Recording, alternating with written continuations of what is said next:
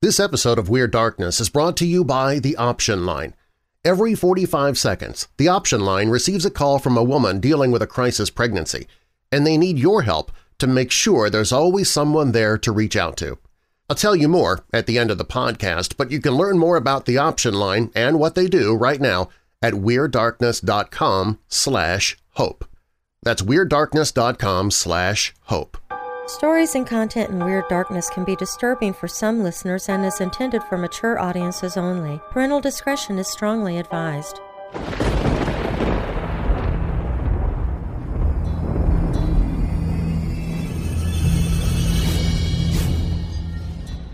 Welcome, Weirdos! I'm Darren Marlar, and this is Weird Darkness. Here you'll find stories of the paranormal, supernatural, legends, lore, mysterious, macabre, unsolved, and unexplained. Coming up in this episode of Weird Darkness, I've decided to be a bit selfish. One of my favorite authors for true crime and paranormal stories is Troy Taylor. He does his research, and when he takes pen to paper, he is unparalleled in creating a picture in your mind of the scene and the players. If you close your eyes, it's almost as if you were there when the events took place. Some of the work of Troy Taylor in this episode of Weird Darkness. So bolt your doors, lock your windows, turn off your lights, and come with me into the Weird Darkness.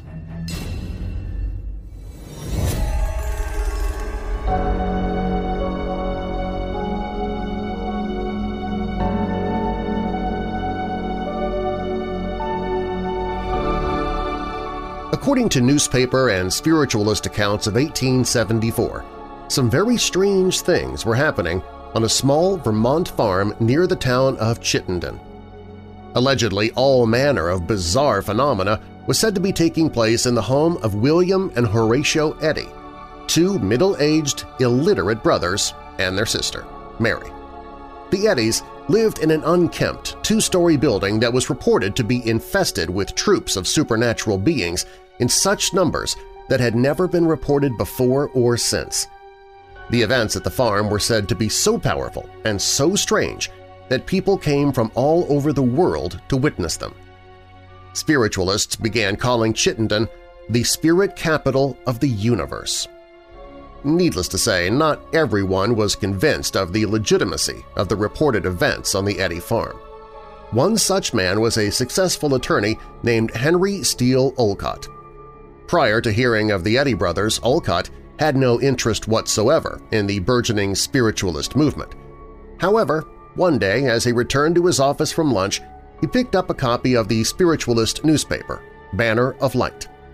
In the paper, he read a graphic account of the strange happenings that were being reported in Chittenden, Vermont.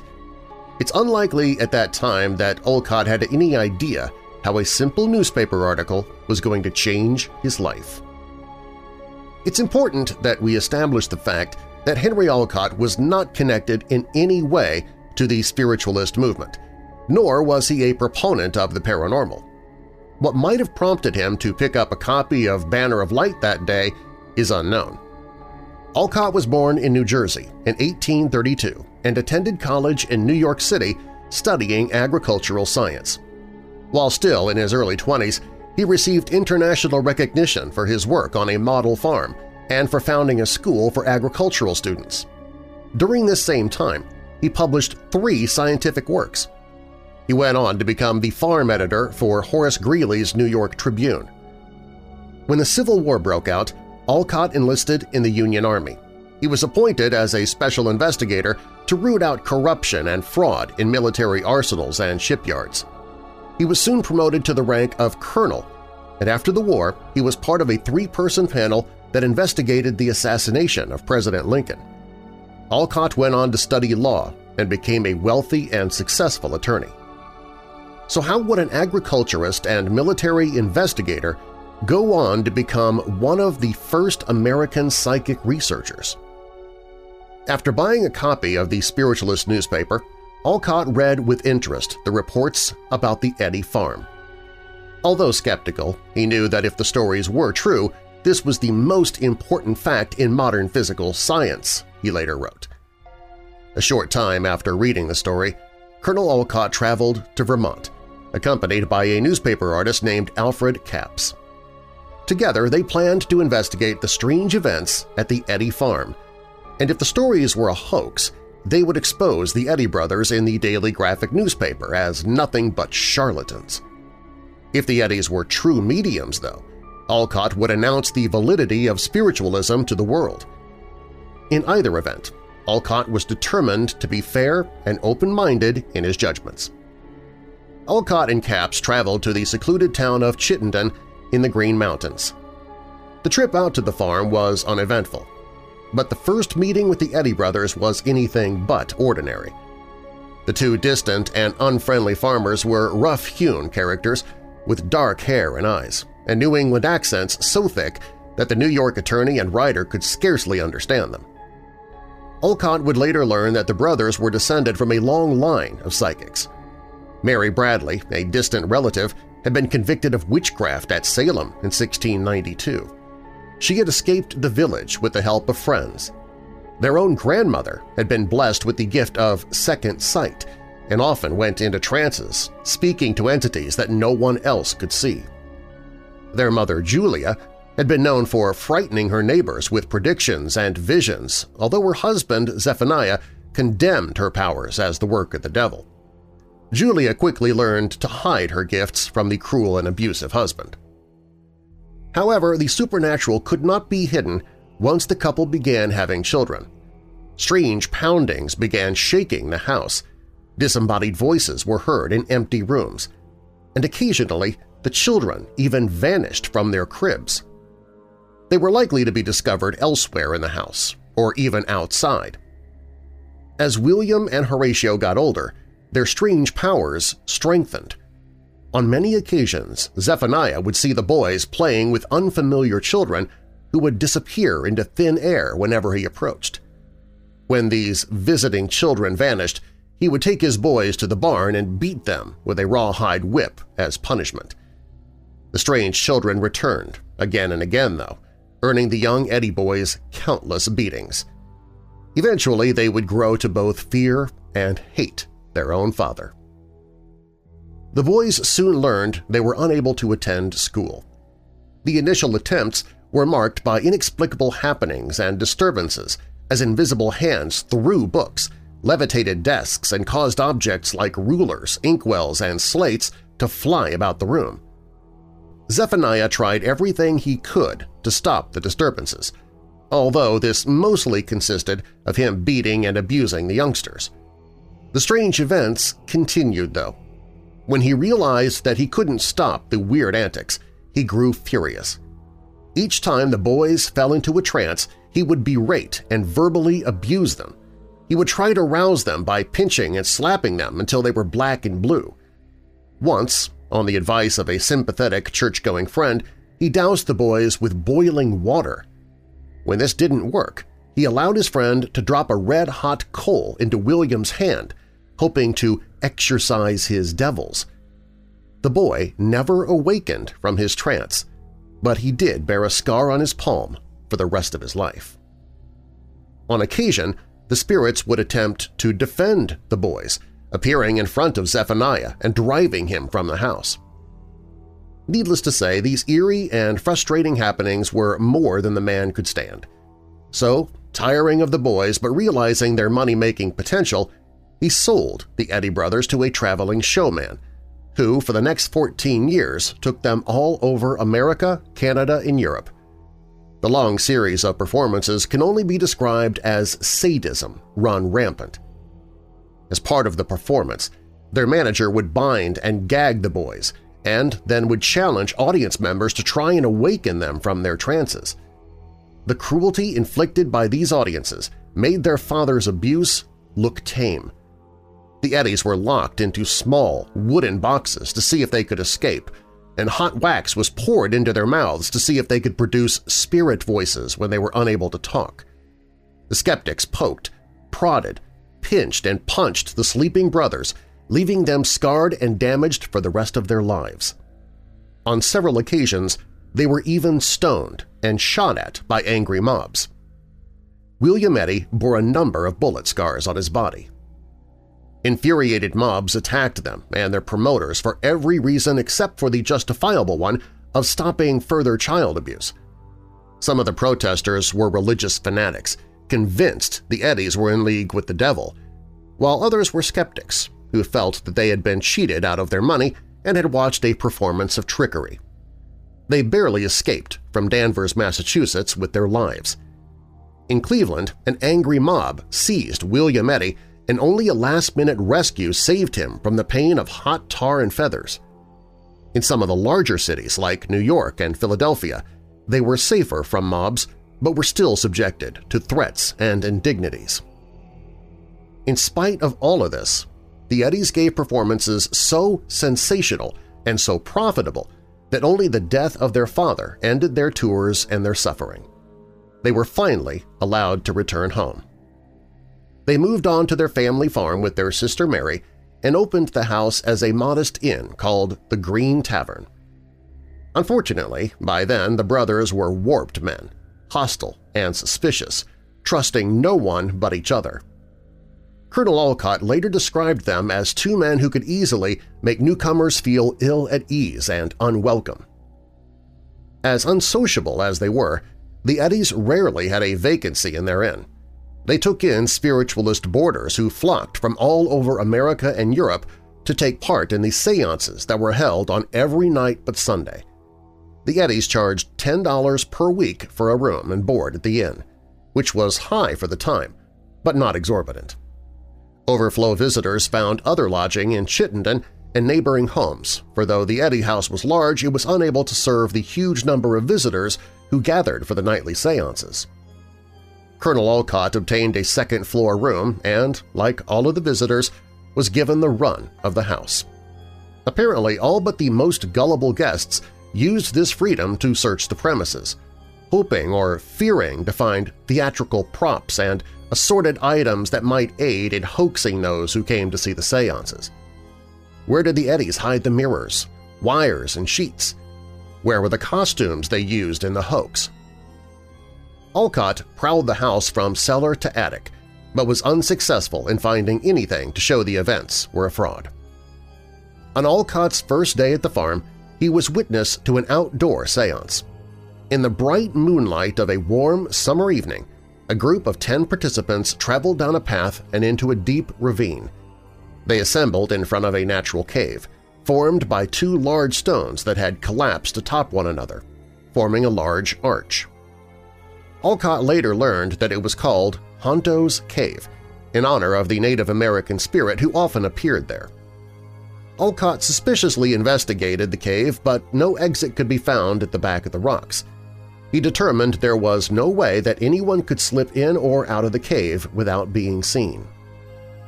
Horatio Eddy acted as the medium for the seance. He sat on a camp stool under the arch and then was draped in a makeshift spirit cabinet formed by shawls and branches that had been cut from small saplings.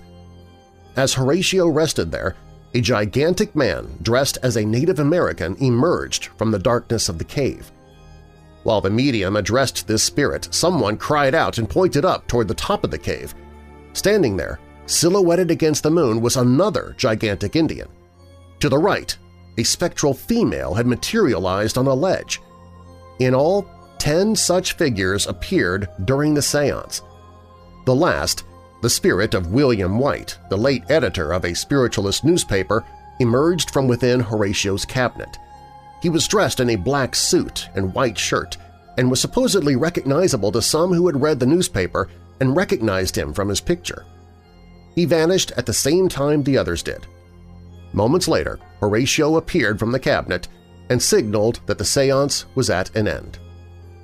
After the bizarre display was over, Olcott and Capps carefully searched the cave and the surrounding area for footprints in the soft earth.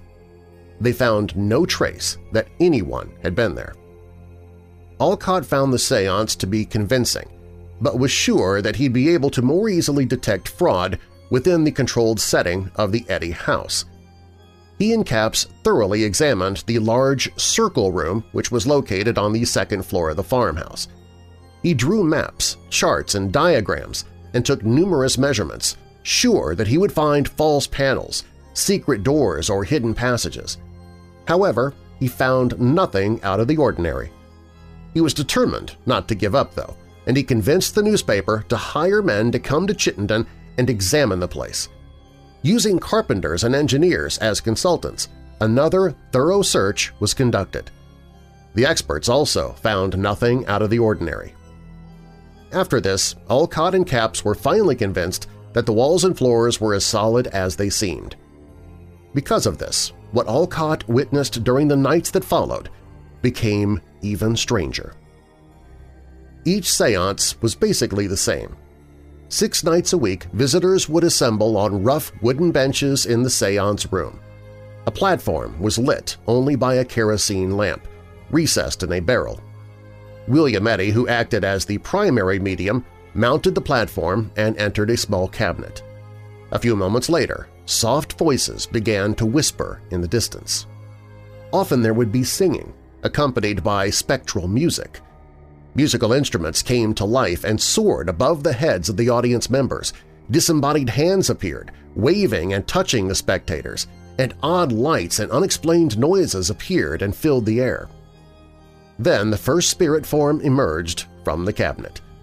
They came one at a time, or in groups, numbering as many as 20 or 30 in an evening. Some were completely visible and seemed solid. Others were transparent and ethereal. Regardless, they awed the frightened spectators. The spirits ranged in size from over 6 feet to small. It's worth noting here that William Eddy was only 5 feet 9 inches tall. Most of the ghostly apparitions were elderly Yankees or Native Americans, but many other races and nationalities also appeared in costume, like Africans, Russians, Asians, and more. Where had they come from, Olcott wondered. He'd examined the spirit cabinet and platform and had found no trapdoors, nor hidden passages. In fact, there was no room in the cabinet for anyone other than the medium himself.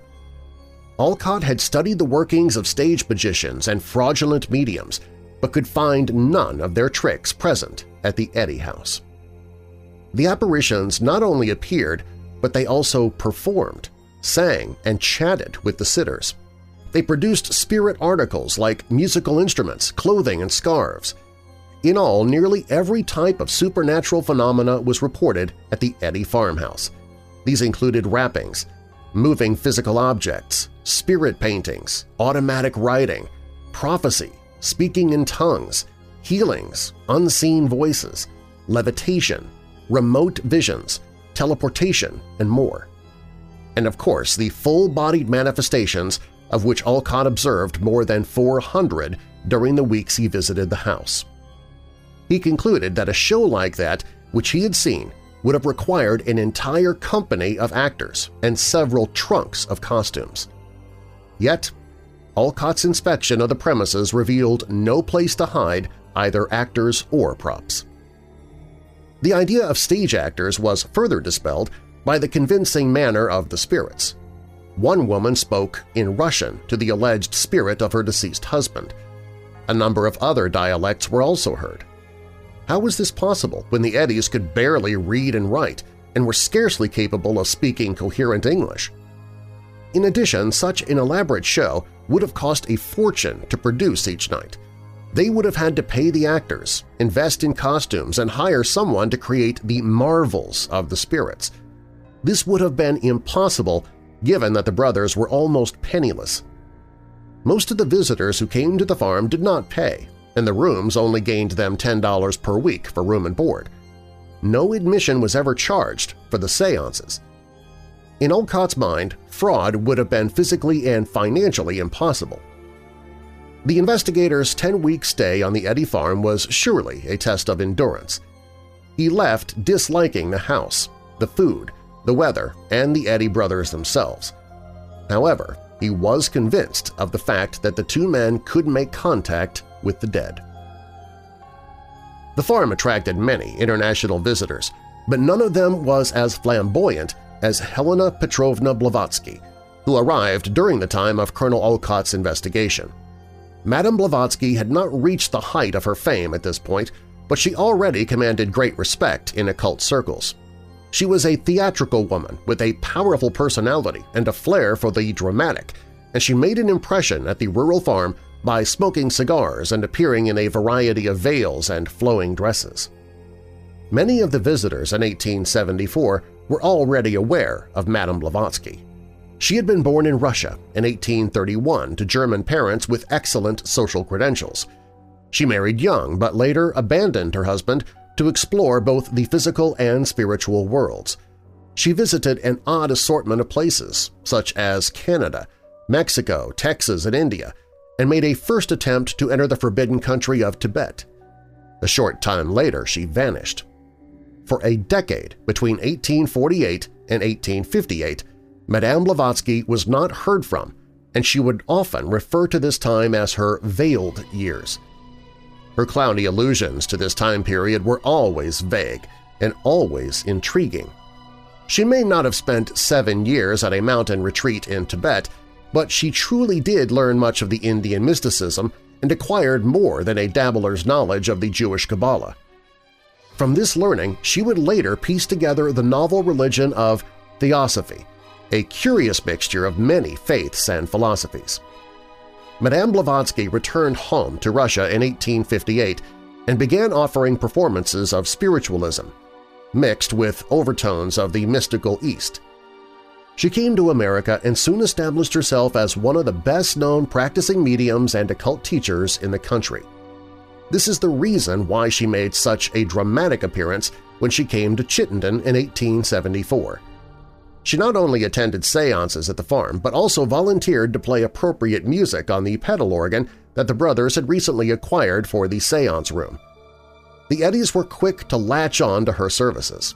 Everyone expected something marvelous to happen, and they were not disappointed. The group gathered that night in the seance room as Madame Blavatsky played the organ. William sat entranced in his cabinet as suddenly the curtains swept aside and a curious figure walked out. He was a tall, swarthy man who was costumed in velvet, decorated with gold braid, bedecked with tassels and wearing high leather boots. The man bowed, made gracious gestures of welcome, and then walked toward the observers with his hand pressed to his heart in greeting. Then, apparently from nowhere, a lance appeared in his empty hand. It was nearly 10 feet long and decorated with what were said to be ostrich plumes.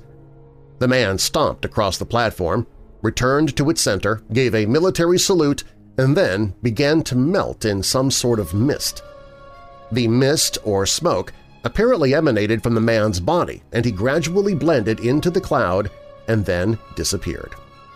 The crowd roared with both bewilderment and approval, but Madame Blavatsky regarded it all with equanimity. She was, after all, accustomed to oddities and was somewhat of a puzzle herself.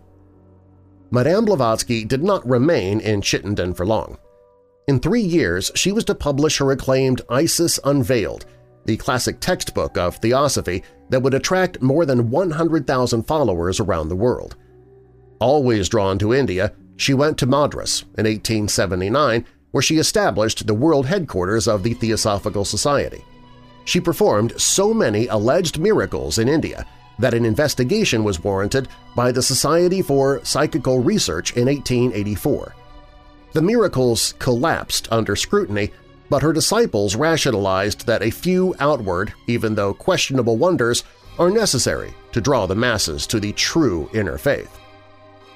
The anniversary of her death in 1891 is still remembered today and referred to as White Lotus Day. The Eddy's most famous guest left, and Colonel Olcott departed as well. Not only did he chronicle his visit in the newspaper, he also wrote a massive book called People from Other Worlds. The book, more than 500 pages long, is full of precise drawings of the apparitions, the grounds, the house, and even detailed plans of its construction, proving that no hidden passages existed. He also recorded over 400 different supernatural beings and collected hundreds of affidavits and scores of eyewitness testimony to the amazing events.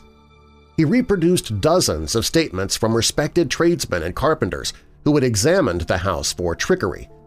A modern reader would have to look really hard to discover anything that Olcott did not investigate.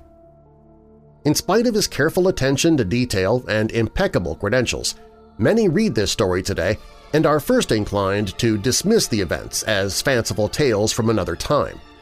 But the reputation of Colonel Olcott prohibits us from dismissing the story out of hand. His extensive documentation, along with his investigative skills, suggest that the events were not part of a hoax. Olcott remained skeptical and analytical throughout his 10-week stay at the farm, and yet he came away convinced that the Eddies had the power to contact and communicate with the dead. In short, Colonel Olcott came away from Chittenden a believer. He was so convinced that not only did he write his book, but he also helped Madame Blavatsky found the Theosophical Society. The once skeptical military investigator was convinced that the dead could and did communicate with the living. Eventually, the Eddy brothers and their sister Mary went their separate ways. Bickering and feuding had driven them apart. They began turning away the spiritualist boarders and, except for a rare seance, lived off the farm and their savings.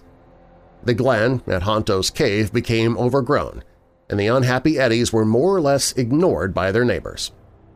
Horatio moved out and took a house across the road, where he took up light gardening, occasional seances, and doing magic tricks for local children. Mary moved to the nearby village of East Pittsford, where she became a full-time professional medium. William dropped out of public life altogether and became a bitter recluse at the family farm. The first of the Eddies to die was Horatio on September 8, 1922. William lived for another 10 years. He never married and refused to ever participate in spiritualism again. He died on October 25, 1932, at the age of 99. If either of the men had any secrets about the weird events at their home, they took them to their grave. So what really happened on the Eddy farm?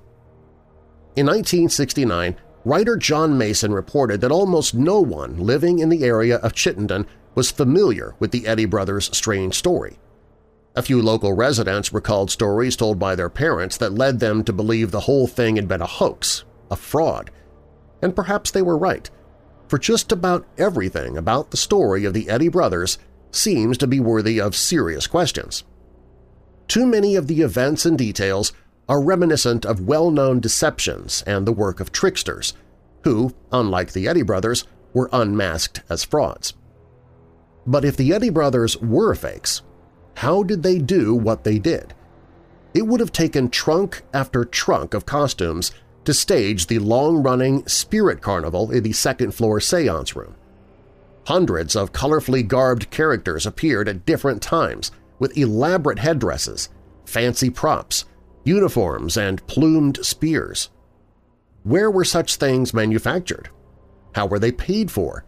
Where were they stored? There was no rapid transportation in those days, no nearby theatrical warehouses, and no place to hide the things once they were delivered. The dimensions of the spirit cabinet were limited, and it was impossible that anyone other than William Eddy and perhaps one other small person could have been concealed inside it. So where did all of the mysterious figures come from? There were no uses of clever light projection or mirrors, smoke machines, or easily detectable wires. No matter which way we turn, we are confronted with the choice between the impossible and the preposterous. Whatever you choose to believe, it can't be denied that something amazing and mysterious occurred on the farm of the Eddy brothers, although what this may have been, we may never know for sure.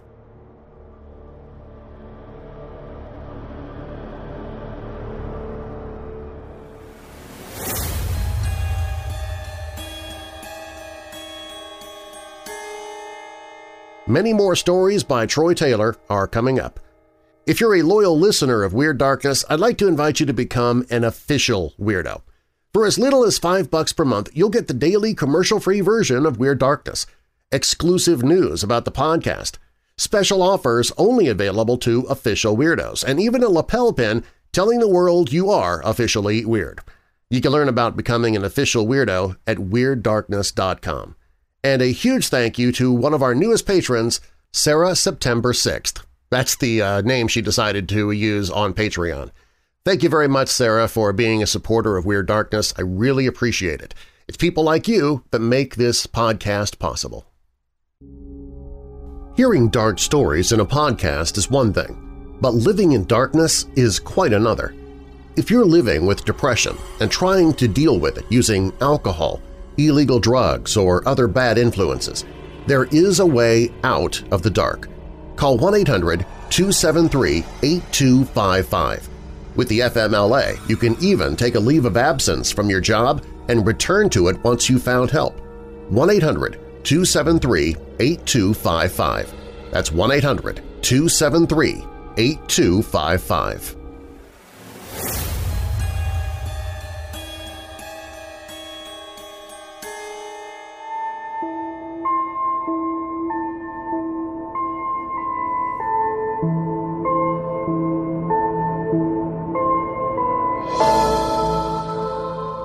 On June 8, 1908, an unmarried immigrant nurse named Sarah Coton finally had enough.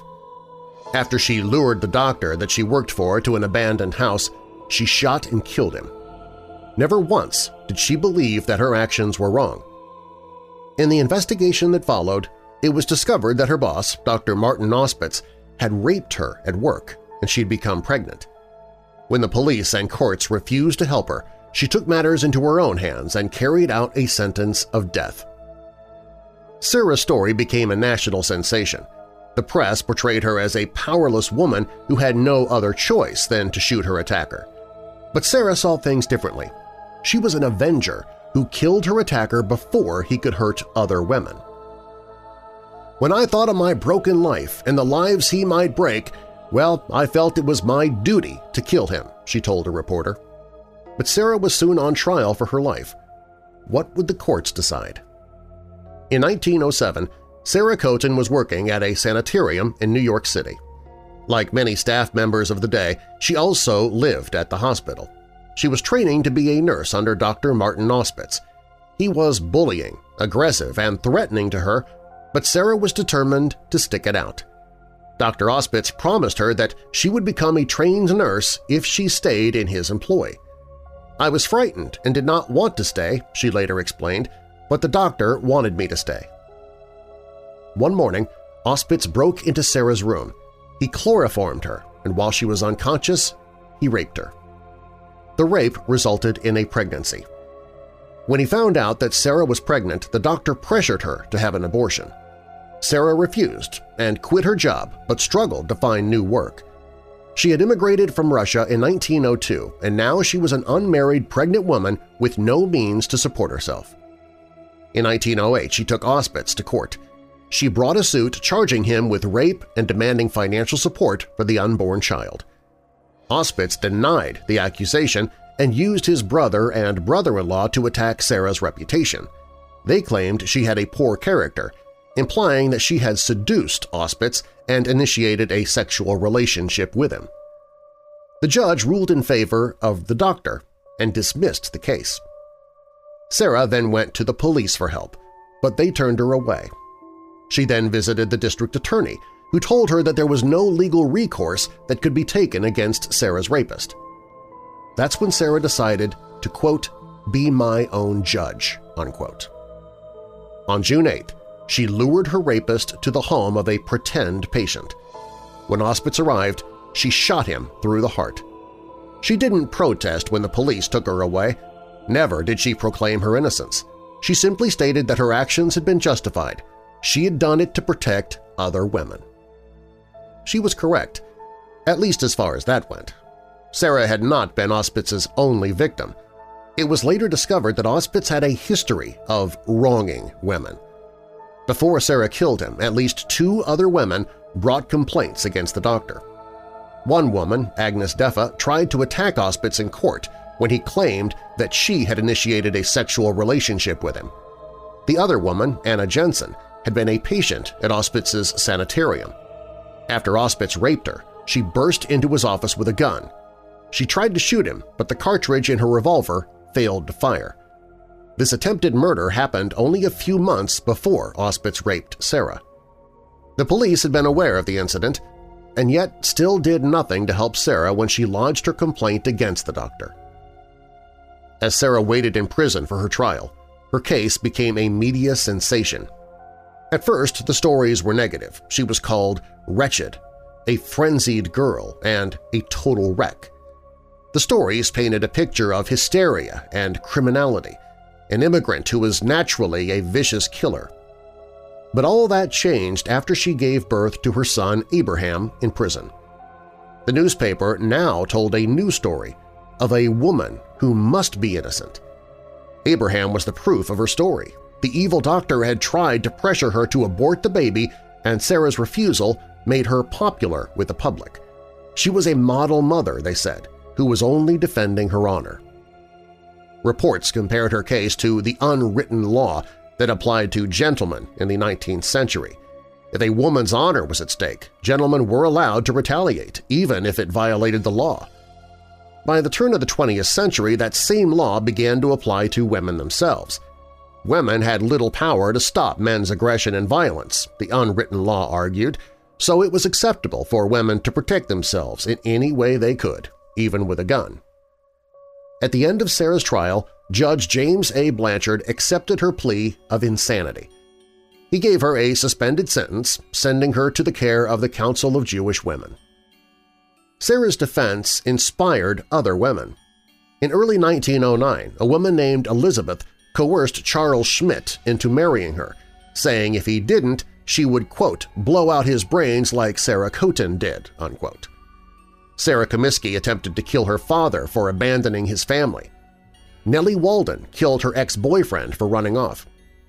These women claimed they were inspired to violence because of Sarah Coton.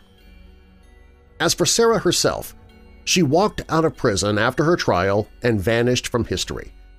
The Council for Jewish Women helped her to find a suitable home where she might change her name and rear her child in ignorance of the crime its mother had committed. The Council concluded its statement on Sarah's case with this: while no one can consistently condone murder or any other offense against the law, it is gratifying to know that this suffering woman is not to be cast into prison for a crime that she primarily was not to blame for.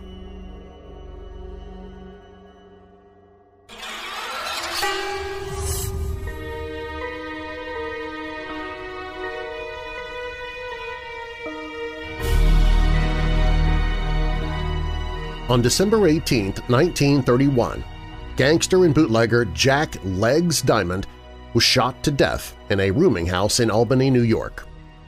Diamond had already survived 5 attempts on his life between 1916 and 1931, causing him to be known as the Clay Pigeon of the underworld. In 1930, Dutch Schultz, an enemy of Diamond, remarked to his gang, "Ain't there nobody that can shoot this guy so that he don't bounce back?" This time, Diamond didn't bounce back. Diamond, whose real name was John Moran, was born in Philadelphia on July 10, 1897. His parents, John and Sarah, were Irish immigrants. In 1889, a younger brother, Eddie, was born. The two boys struggled through grade school while their mother suffered from health problems. She died December 24, 1913, and their father moved them to Brooklyn soon after. Jack almost immediately fell in with some of the young street gangs of the era, notably the Boiler Gang. His first arrest for burglary occurred when he broke into a jewelry store on February 4, 1914. More than a dozen arrests would eventually follow. After a brief stint at a juvenile reformatory, he was drafted into the military during World War I. Not surprisingly, he deserted after less than a year and was sent to Leavenworth. When he got out of prison in 1921, he returned to New York, where he began associating with Charles "Lucky" Luciano, who was then a young but up-and-coming gangster. Diamond did odd jobs for Luciano, who introduced him to gambler Arnold Rothstein, who was the most powerful mobster in the city at that time. He eventually became Rothstein's personal bodyguard and was cut in on the new heroin racket, which was making a lot of money. Diamond, who had taken in his younger brother Eddie, was now making a lot of cash, and the brothers decided to start their own bootlegging business. It was a common practice at the time to hijack liquor shipments from other gangsters and then sell it, hurting the competition and making a huge profit. Unfortunately, the brothers decided to hijack truckloads that belonged to Owen the Killer Madden and Big Bill Dwyer, two of the most ruthless Irish mobsters in the city. They were also connected to a larger syndicate that was run by Dutch Schultz, Luciano, Meyer Lansky, and others. Once word got around that the hijackings had been carried out by the Diamonds, the brothers lost any protection they might have had and became targets for everyone. On October 24, 1924, Diamond was driving his Dodge sedan along Fifth Avenue and stopped at the intersection at 110th Street. A large black limousine pulled up next to him. A shotgun appeared from the back window and, according to witnesses, opened fire on Diamond. He ducked down and hit the gas. He drove an entire block without looking over the dashboard. When he did, he saw that the black car was gone. He drove himself to nearby Mount Sinai Hospital, where doctors removed shotgun pellets from his head and face. When the police questioned him, he shrugged the whole thing off. They must have thought he was someone else, he told them. It was obvious to Diamond that he needed protection, so he turned to Jacob Little Augie Organ, a Jewish gangster who had ran several rackets in Lower Manhattan. The main thing that he had going for him, as far as Diamond was concerned, was that he was one of the few people who didn't want to kill him. Organ wanted to increase his own power base so that he could compete with Luciano, Lansky, and the rest. Diamond would provide some of the muscle that he needed. Jack and Eddie became Organ's bodyguards, and in turn, Organ cut them in on his liquor and narcotics rackets. Then, on October 15, 1925, Organ and Diamond were finishing their daily meetings and collection rounds and were approaching the corner of Delancey and Norfolk Streets in Lower Manhattan. 3 men approached them and started shooting. Organ was fatally wounded in the head, and Diamond was hit twice on the right side. He was taken to Bellevue Hospital for emergency surgery and eventually recovered.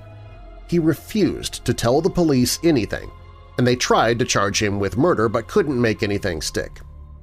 Organ's murder was never solved, although it was believed to have been arranged by Louis Lepke Buchalter and his partner Jacob Gura Shapiro. They wanted to take over Organ's rackets, and it's believed that Diamond may have been in on the plot. After he was released from the hospital, he took over Organ's liquor operation, while Buchalter and Shapiro took over the dead man's narcotics and other rackets. With cash now pouring in, Diamond became a regular on the nightclub circuit, and his picture started showing up in the newspapers. He was never portrayed as a gangster, though, only as a wealthy man about town. The public loved him, and so did the ladies. Although married, he was a womanizer, and his best-known mistress was showgirl and dancer Marion Kiki Roberts. His flamboyant lifestyle kept him out at the clubs at night, and this may have been how he obtained the nickname Legs. He was a great dancer and was part owner of the Hotsy Totsy Club, a dance spot on Broadway. So the nickname could have come from this, or, as others have suggested, from his uncanny ability to escape death. On July 14, 1929, violence came to the Hotsy Totsy Club. 2 brothers, Pete and William Red Cassidy, along with a friend named Simon Walker, started a fight at the club after bartenders and staff refused to serve the already drunk men. When a waiter told them to quiet down, Red turned on the waiter and began arguing with him. Walker grabbed club manager Jaime Cohen by the arm, demanded service, and threatened to destroy the club if they didn't get service. He then shoved Cohen to the floor. Diamond and one of his cronies, Charles Entratada, saw the exchange and stepped in. He told Walker, "I'm Jack Diamond and I run this place. If you don't calm down, I'll blow your effing head off." Walker turned to Diamond and snarled, "You can't push me around." Well, those turned out to be his final words. Diamond and Entratada both pulled their guns and shot Walker and the Cassidy brothers. Red was hit 3 times in the head, once in the stomach, once in the groin. Walker was hit 6 times in the stomach. Both men were dead when they hit the floor. When the police arrived, Pete Cassidy was lying at the bottom of a flight of stairs with 3 gunshot wounds. Guns were found on all 3 of the men, who had extensive arrest records. There were more than 50 people in the club when the incident took place, but no one saw a thing. Their backs were turned, they told detectives, or they were in the bathroom. Within 6 weeks of the shooting, Cohen, the waiter, 2 bartenders, and the club's hat check girl all disappeared. The waiter's bullet-ridden body was later found in New Jersey. No trace was ever located of the others. No witnesses ever came forward, so Diamond and Entratada were never charged. With the heat on him, though, Diamond closed down the club and moved to Greene County in upstate New York with his long-suffering wife, Alice. But he was only in Greene County for a short time before he sent word to New York that he was planning to return soon and reclaim what was his. When he'd left the city, Schultz and Madden had quickly taken over his rackets. His planned return made him an immediate target and earned him the moniker of Clay Pigeon of the Underworld. In 1930, while preparing for his move back to the city, but also while establishing a bootlegging operation in Greene County, Diamond and 2 others kidnapped Grover Parks, a truck driver who'd been hauling liquor. They wanted to know where he was picking up his alcohol shipments, but Parks refused to tell them. Oddly, they set him loose. A few months later, Diamond tried the same thing with another driver, James Parks, and this time he was arrested and charged with kidnapping. He was later acquitted at trial. In late August 1930, Diamond traveled to Europe. He told reporters that he was on his way to France where he would take a mineral water cure for his health. The real reason for the trip, though, was to establish a German liquor source. He was planning to smuggle alcohol from Europe to re-establish his New York operation. But nothing went according to plan. When the ship docked in Belgium, he was taken into custody by the police. After several hours of questioning, he was put on a train to Germany. When he arrived there, he was arrested by the German Secret Service, who put him on a freighter that was bound for Philadelphia. It arrived on September 23rd, and he was immediately arrested by the Philadelphia police. At a court hearing on the same day, Diamond was told that he would be released if he left for New York within the hour. The weary gangster readily agreed. In New York, he moved into the Hotel Monticello in Manhattan and began trying to take back his rackets in the city. Hardly anyone was happy to have him back. On the morning of October 10, 1930, Diamond was wounded by 3 men who forced their way into his hotel suite and shot him 5 times. Still in his pajamas, he staggered out into the hall where he collapsed. He was rushed to Polyclinic Hospital where he slowly recovered enough to be discharged on December 30th. When asked how he managed to make it to the hallway with 5 bullets in him, Diamond said he'd already had 2 shots of whiskey for breakfast.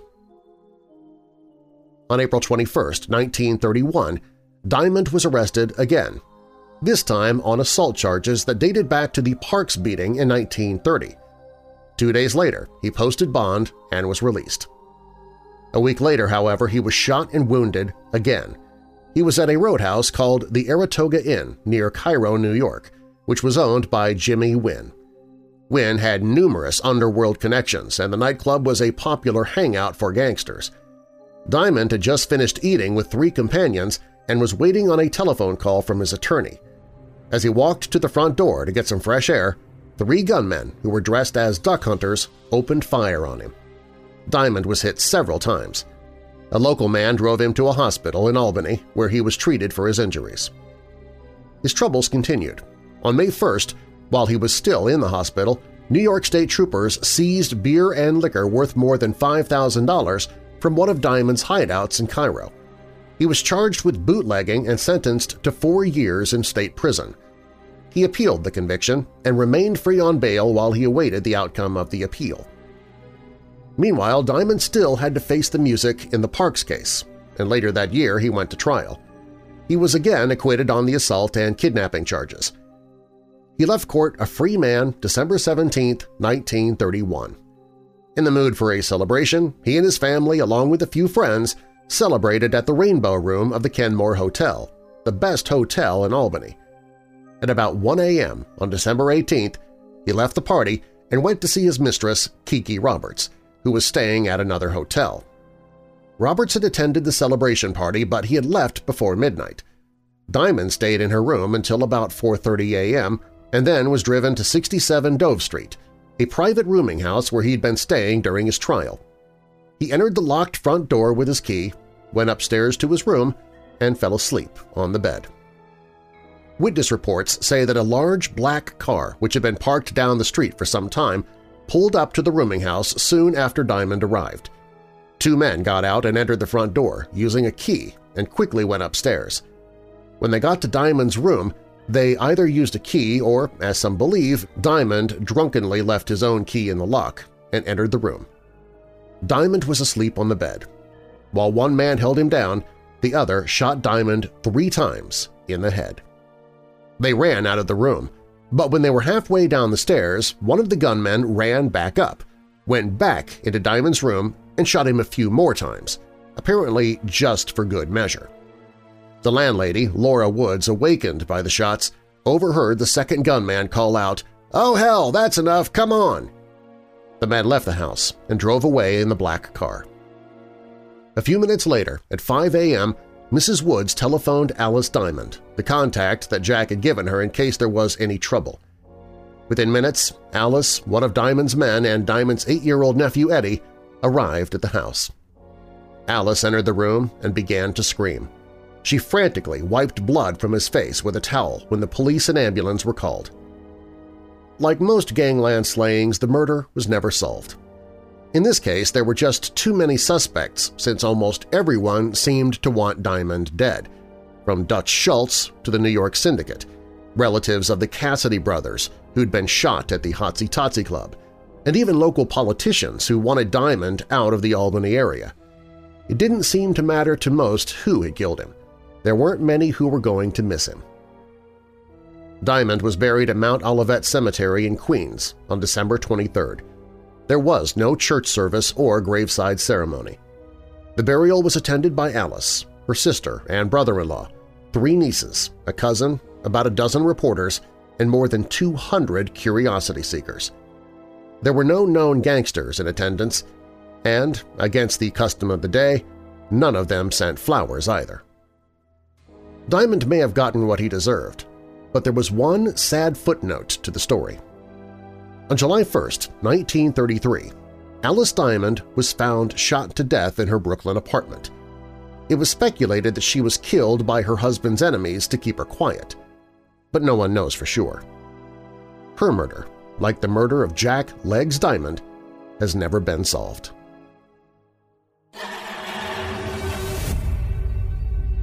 Keep listening. There's more Weird Darkness to come. If you love Weird Darkness, you might also love the Weird Darkness store. The newest design is perfect for you weirdos because it reads in big bold letters, "Proud to be a weirdo." You can get it on hoodies, mugs, tote bags, phone cases, pillows, and more. If you get a Proud to be a Weirdo classic t-shirt, it also comes with a giant Weird Darkness logo on the back, so you're spreading Weird Darkness wherever you go, coming or going. You can see all of the Weird Darkness merchandise and designs by clicking the Store tab at WeirdDarkness.com. This episode of Weird Darkness is brought to you by MyPillow. Weirdo family member Mike said, "Darren, I ordered 2 queen-size MyPillows and these really are, in a word, luxurious. The way your head and neck just sinks ever so comfortably into the pillow, it's so soft but at the same time so supportive. Well, right now you can get 2 premium MyPillows for one low price. Go to MyPillow.com and use the promo code WEIRD or call 800-945-7192. That's 800-945-7192 or MyPillow.com, promo code WEIRD.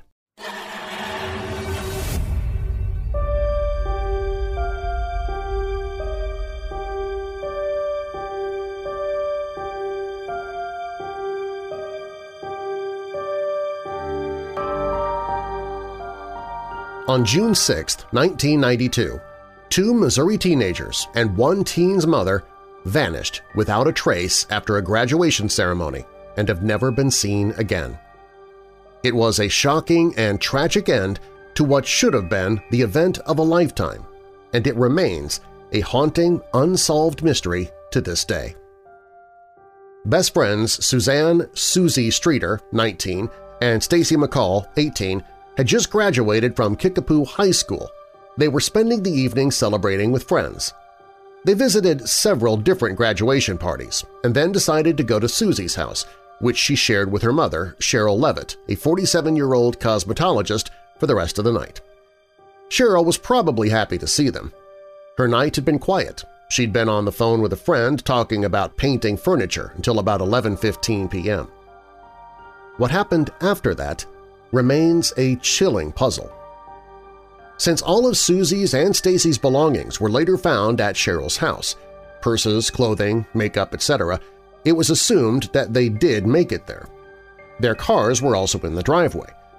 But when friends arrived at the Levitt house the next morning, Susie, Stacy, and Cheryl were missing.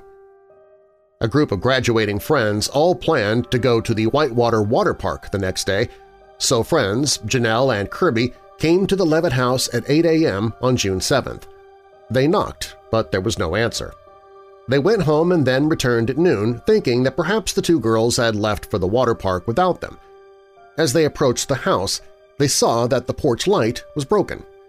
They swept up the glass, trying to be helpful, but unknowingly contaminated a crime scene. Janelle and Kirby checked the door. It was unlocked. That was their first inkling that something might be wrong. When they entered the house, though, everything seemed intact. There were no signs of a struggle. The house was just empty, as if they had simply walked away. But to where? The cars were all parked in the driveway, but Susie, Stacy, and Cheryl were nowhere to be found. Just before the two teenagers left, the telephone rang. Janelle answered. The caller didn't identify himself but began making lewd comments, so Janelle hung up, assuming it was a prank call. She and Kirby left the house. A little while later, Stacy's mother, Janice McCall, arrived at the house. She had tried to call, but there was no answer, so she had driven over. She hadn't heard from her daughter since early the previous evening. There was no answer when she knocked, so she went inside. She looked around and found Stacy's belongings. Her daughter's underwear and T-shirt were missing, but the rest of her clothes were neatly folded on a chair. It looked like both girls had removed their makeup in the bathroom the night before. Janice also found all three of the missing women's purses lined up on the floor outside of Susie's room, which seemed odd. The television was on, and Janice saw that there was a message flashing on the answering machine. When she tried to listen to it, she accidentally deleted it. She was convinced that something was wrong. It had been 16 hours since the three women had been seen. Janice and her husband decided to contact the police. When the authorities arrived, they tried to nail down just how many people had been inside of the house, possibly contaminating the crime scene, and tried to figure out what had happened. It was a baffling situation, but suspects soon emerged. The first suspect was Cheryl's son, Bart Streeter, who had recently argued with his mother and sister about his drinking problem. But Bart had a solid alibi and was soon ruled out. Authorities also questioned Susie's ex-boyfriend, Dustin Rekla. He'd been in trouble before. A short time back, he and a friend were arrested for vandalizing cemeteries.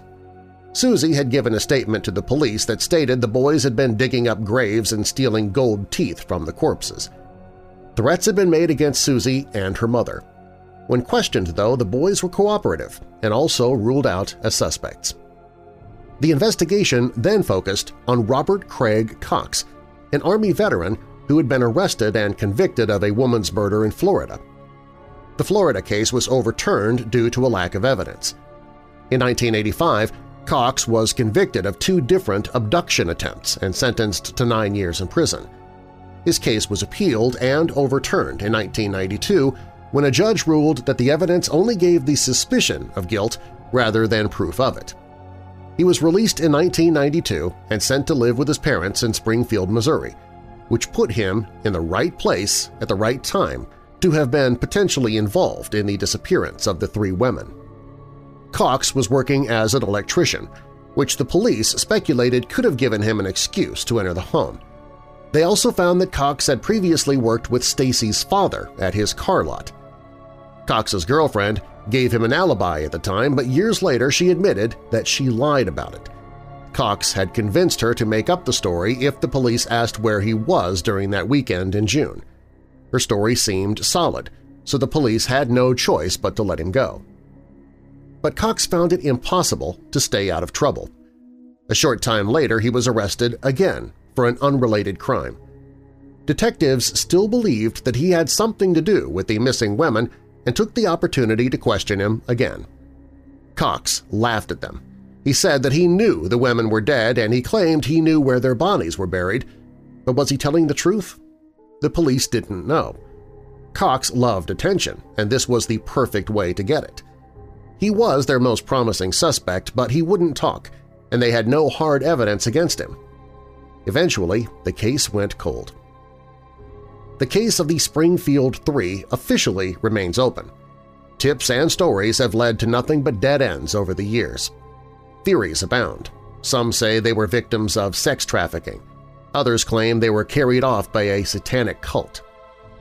One tip, claiming that the women were buried in the foundation of a parking garage at a local hospital, was so convincing that the authorities tore up the concrete to look for them, and they found nothing.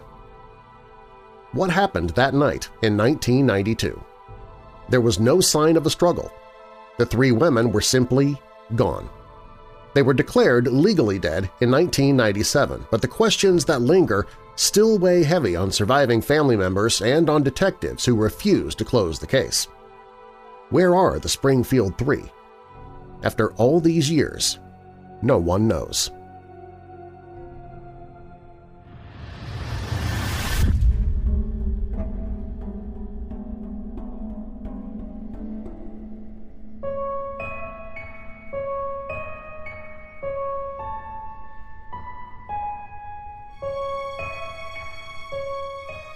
On June 5, 1930, the body of Chicago mobster Eugene "Red" McLaughlin was found floating in the Chicago River, despite the bailing wire that was wrapped around his body and the 75 pounds of metal that had been used to try and sink him to the bottom.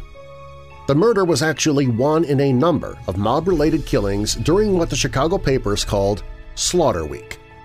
Like most mob hits of the Prohibition era, it was never officially solved. It had already been a rough year prior to the events of late May and early June. In January, a gun battle occurred in which Frank McErlane, the mobster responsible for introducing the Tommy gun to Chicago, received partial payback for the murders of at least 9 victims of gangland slayings that he was reportedly responsible for.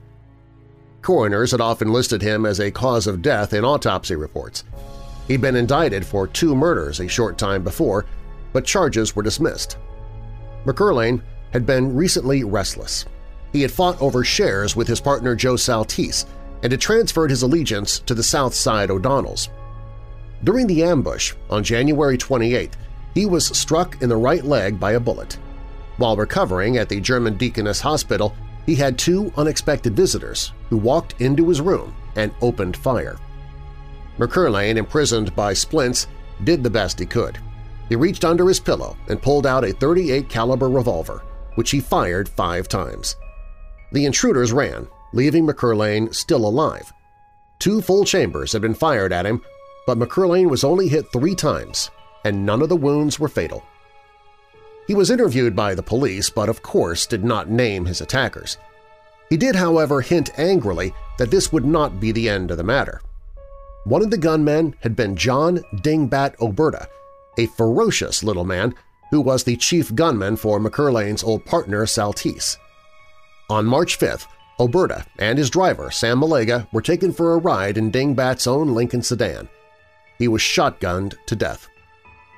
Oberta's funeral was a 2-day wake, attended by 15,000 admirers from the back-of-the-yards neighborhood on the South Side, where Oberta had earned a name for himself as an influential young politician.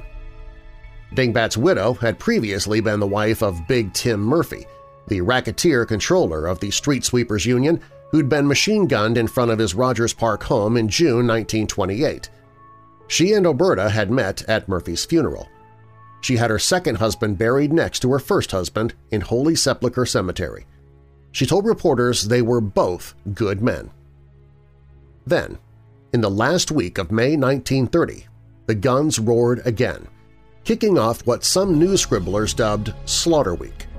On Saturday, Peter Nolfo, who had once worked for the defunct Genna operation, and switched his allegiance to Joe Aiello, was shotgunned by the Druggen Lake Gang, allegedly on orders from Al Capone.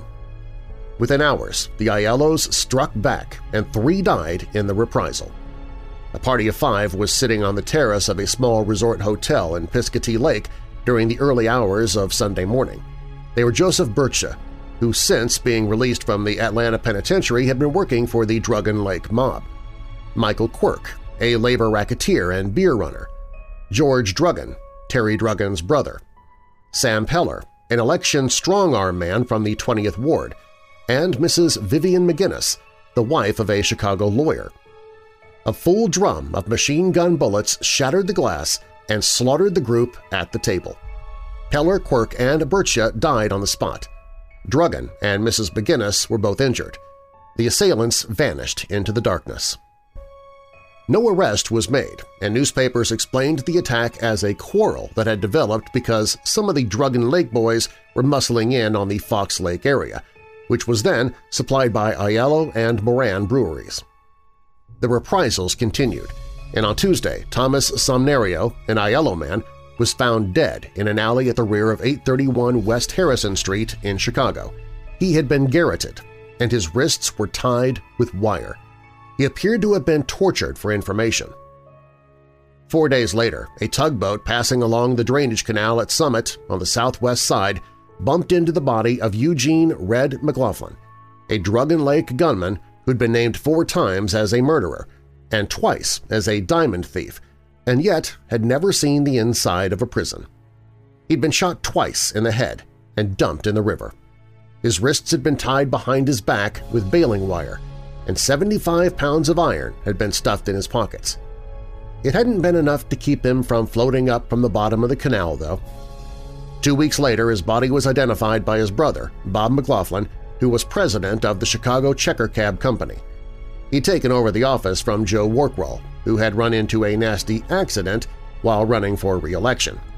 He'd been shot in the head. Before he died, he named Red McLaughlin as his attacker, a lead that was ignored by the police. A mournful Bob McLaughlin spoke to reporters after the grim task of identifying his brother's corpse. He said, "A better kid never lived. He was friendly with all the boys. The West Side outfit, the North Siders, and the bunch on the South Side. Capone, too. I don't know. Red McLaughlin was just another casualty of the wars over territory in Chicago in the waning days of Prohibition. The identity of his killer remains unknown.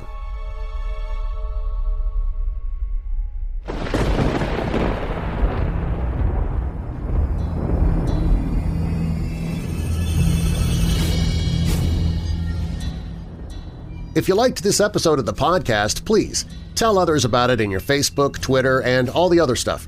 I can't express how much I appreciate you doing it and how beneficial it is to the podcast. And if you want to hang out with other listeners of the podcast, you can join our Weirdos Facebook group, which is really active now, and also I hold a live listen and chat every Wednesday where we all listen to an episode together and chat about it, or chat about anything else that pops into your heads. So hopefully I'll see you this coming Wednesday, 7 p.m. Central Time in the chat room. You can find both the Facebook group and the chat room at WeirdDarkness.com. You can also find the rest of our social media, audiobooks I've narrated, the Weird Darkness store, and more on the website. And you can drop me an email from the contact page. If you're listening via Apple Podcasts, I would love to read a review from you. I got an Apple Podcast review from Patir saying, "Love it! Amazing, but sometimes the guy's voice makes me fall asleep halfway through an episode."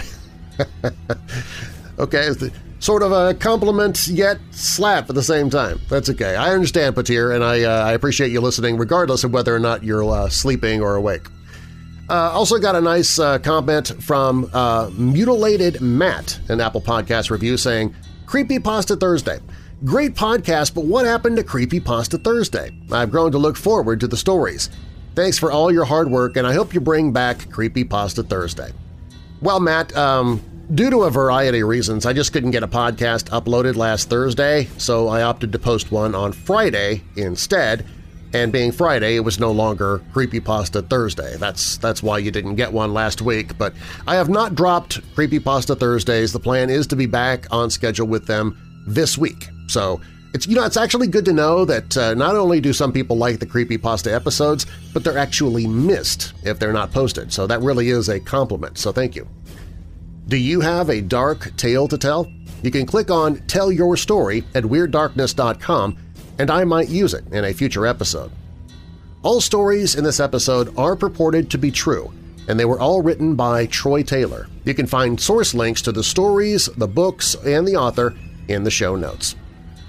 This episode of Weird Darkness is brought to you by the Option Line. When a young woman is in a crisis pregnancy situation, the first person she opens up to about it will have the greatest impact on whether she chooses life or not for the unborn child. Well, thankfully, the Option Line's available 24/7. They'll connect the woman immediately to people near her so she won't feel alone or feel so hopeless that she ends her baby's life through abortion. Every 45 seconds, another young woman calls the Option Line for help, so it's vitally important that we do what we can to keep the Option Line open.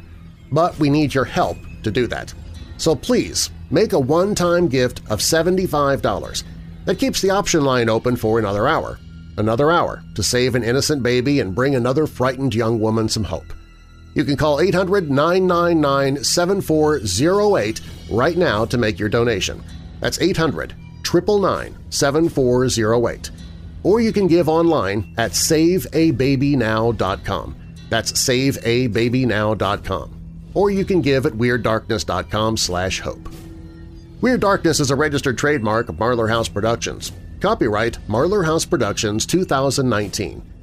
If you or your company are in need of a professional voice actor, I'd love to be considered. You can hear some of my voice work at marlarhouse.com. And now that we're coming out of the dark, I'll leave you with a little light.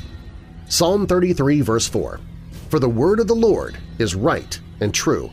He is faithful in all he does." And a final thought. Always find a reason to laugh. It may not add years to your life, but it will surely add life to your years.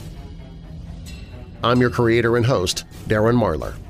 Thanks for joining me in the Weird Darkness.